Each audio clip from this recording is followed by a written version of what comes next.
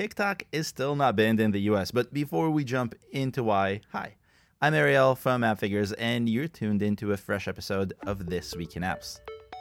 The US has been talking about banning Chinese-owned TikTok for a few years now. It got tense there for a minute in 2020, but it wasn't banned after all. Congress continued to try, but no ban was in sight until the end of 2022, when the US finally banned TikTok on government devices. A small but interesting move that serves very little to prevent usage data from leaving US borders, as TikTok's data collection extends far beyond its flagship apps. I'll drop a link to an article you just have to read to know what I'm talking about. Things started looking a bit grimmer last week after Congress, again, highlighted the tight relationship between TikTok and China. But just like in previous episodes, I don't expect a ban to actually take place for one very big reason: money. Money talks, and in politics, money screams. TikTok makes a lot of that from the US. Not only that, the rate at which revenue from its iOS app is growing is so fast, it's as if the company is simply printing money. According to our App Intelligence, TikTok's net revenue from the App Store, not including revenue from China, was just a rounding error away from $1 billion last year. And that's after TikTok paid Apple for the privilege of being in the App Store. I specifically chose to focus on the App Store and included all countries except for China because TikTok's main revenue driver is the US, and if it's banned here, it'll likely get banned in many other countries like it has been on government devices in the UK and in New Zealand over the last month.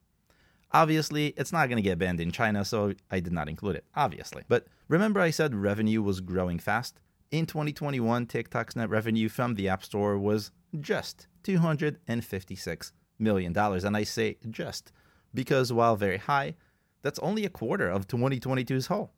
That kind of growth gives TikTok a lot of flexibility in dealing with a potential ban, plus a big incentive to not let it happen by any means necessary. I have to point out, this insight only looks at the revenue TikTok earns directly through its iOS app, which is a fraction of its total revenue.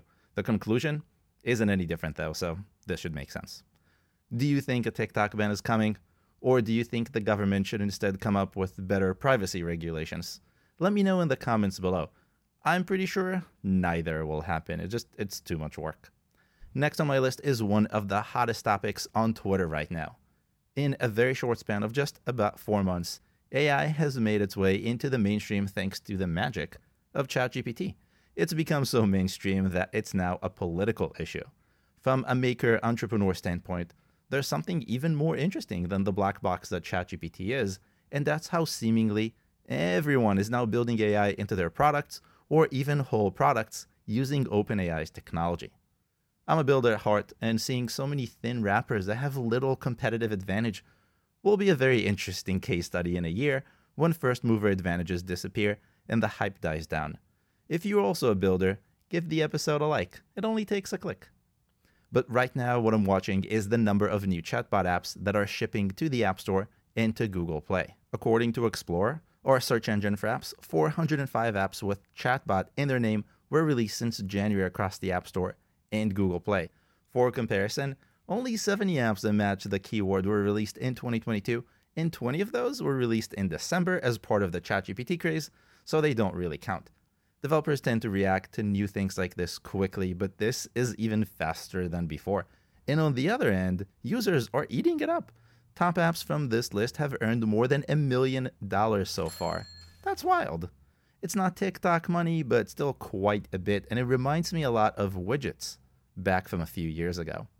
From a developer standpoint, it's interesting to see the power a platform can offer when it builds the core functionality, but not necessarily the end product. OpenAI APIs are now powering apps, platforms, and features across products OpenAI just wouldn't be able to make all on their own in the short amount of time that those products took to launch.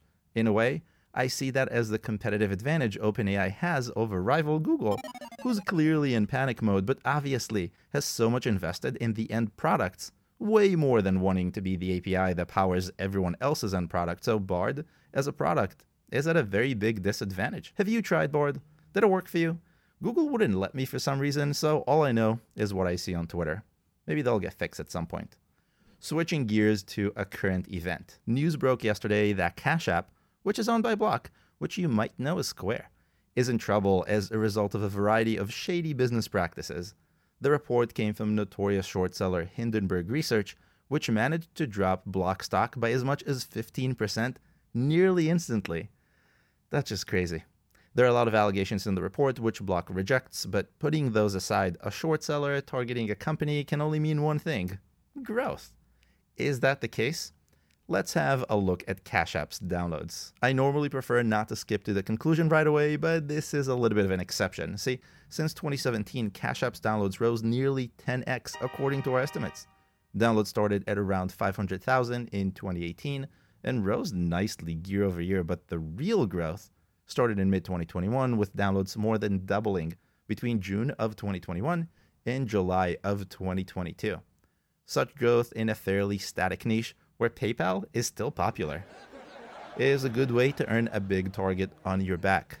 But Hindenburg's report talked about fraud related to COVID stimulus payments, which happened in that same time period, so maybe there's more to it. Before we continue on to another timely insight, do you like the episode so far? If so, don't forget to give it a like and subscribe to the channel for more like this. Let's continue. The next insight on the list can only happen in this one niche, maybe. Last month, I looked at the overnight success of prayer app Hallow. Thanks to a massive Apple search ads campaign, celebrity endorsements, and Lent, the app soared to the top of the downloads chart in the US App Store for a short bit and added almost 1 million new users in a few days. That's downloads. Interesting, but not as interesting as revenue. So let's talk about money. Hallow charges a monthly subscription costing $8.99, and now that we're a month after its download spike, exactly a month, we can see how those downloads turned into revenue. The easy answer is very well. According to our revenue estimates, Hallow's App Store revenue rose to $780,000 on Wednesday in one day, exactly a month after the big download spike.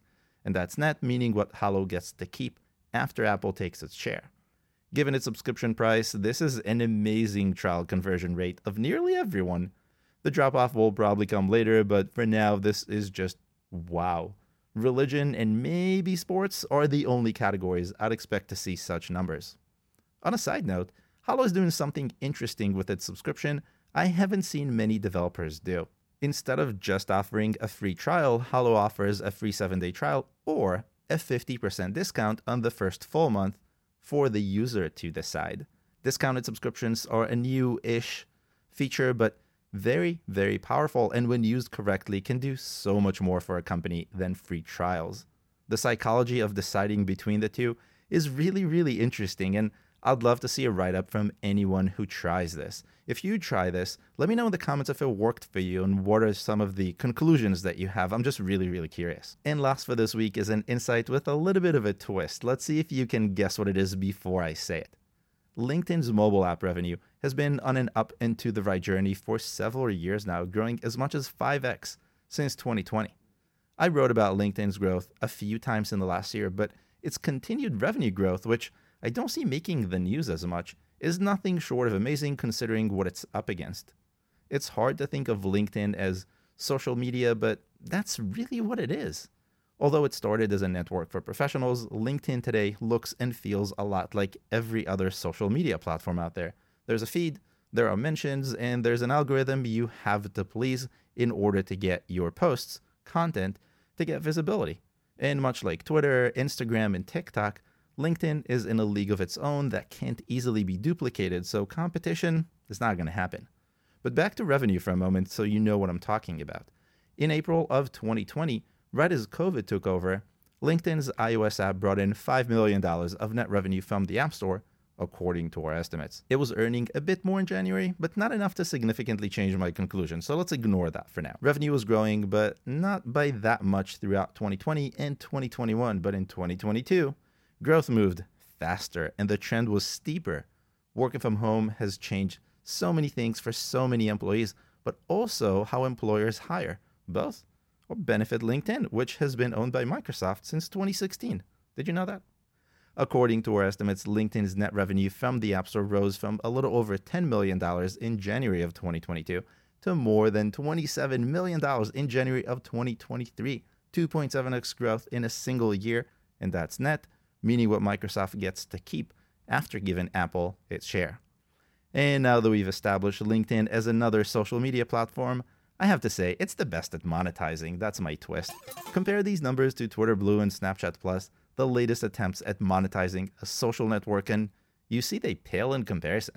Now, before you tell me that's because Twitter Blue and Snapchat Plus don't give nearly as much value as LinkedIn's premium subscription, I'll pause you and say, I know. And just like that, we've reached the end of this week's roundup. I hope you've learned something new. Oh, if you're spending any money on Apple search ads or thinking about it and don't want to burn your cash, you should give my latest live stream a watch. I talked about different ways for how to not do that. Definitely worth it. I'll see you next week.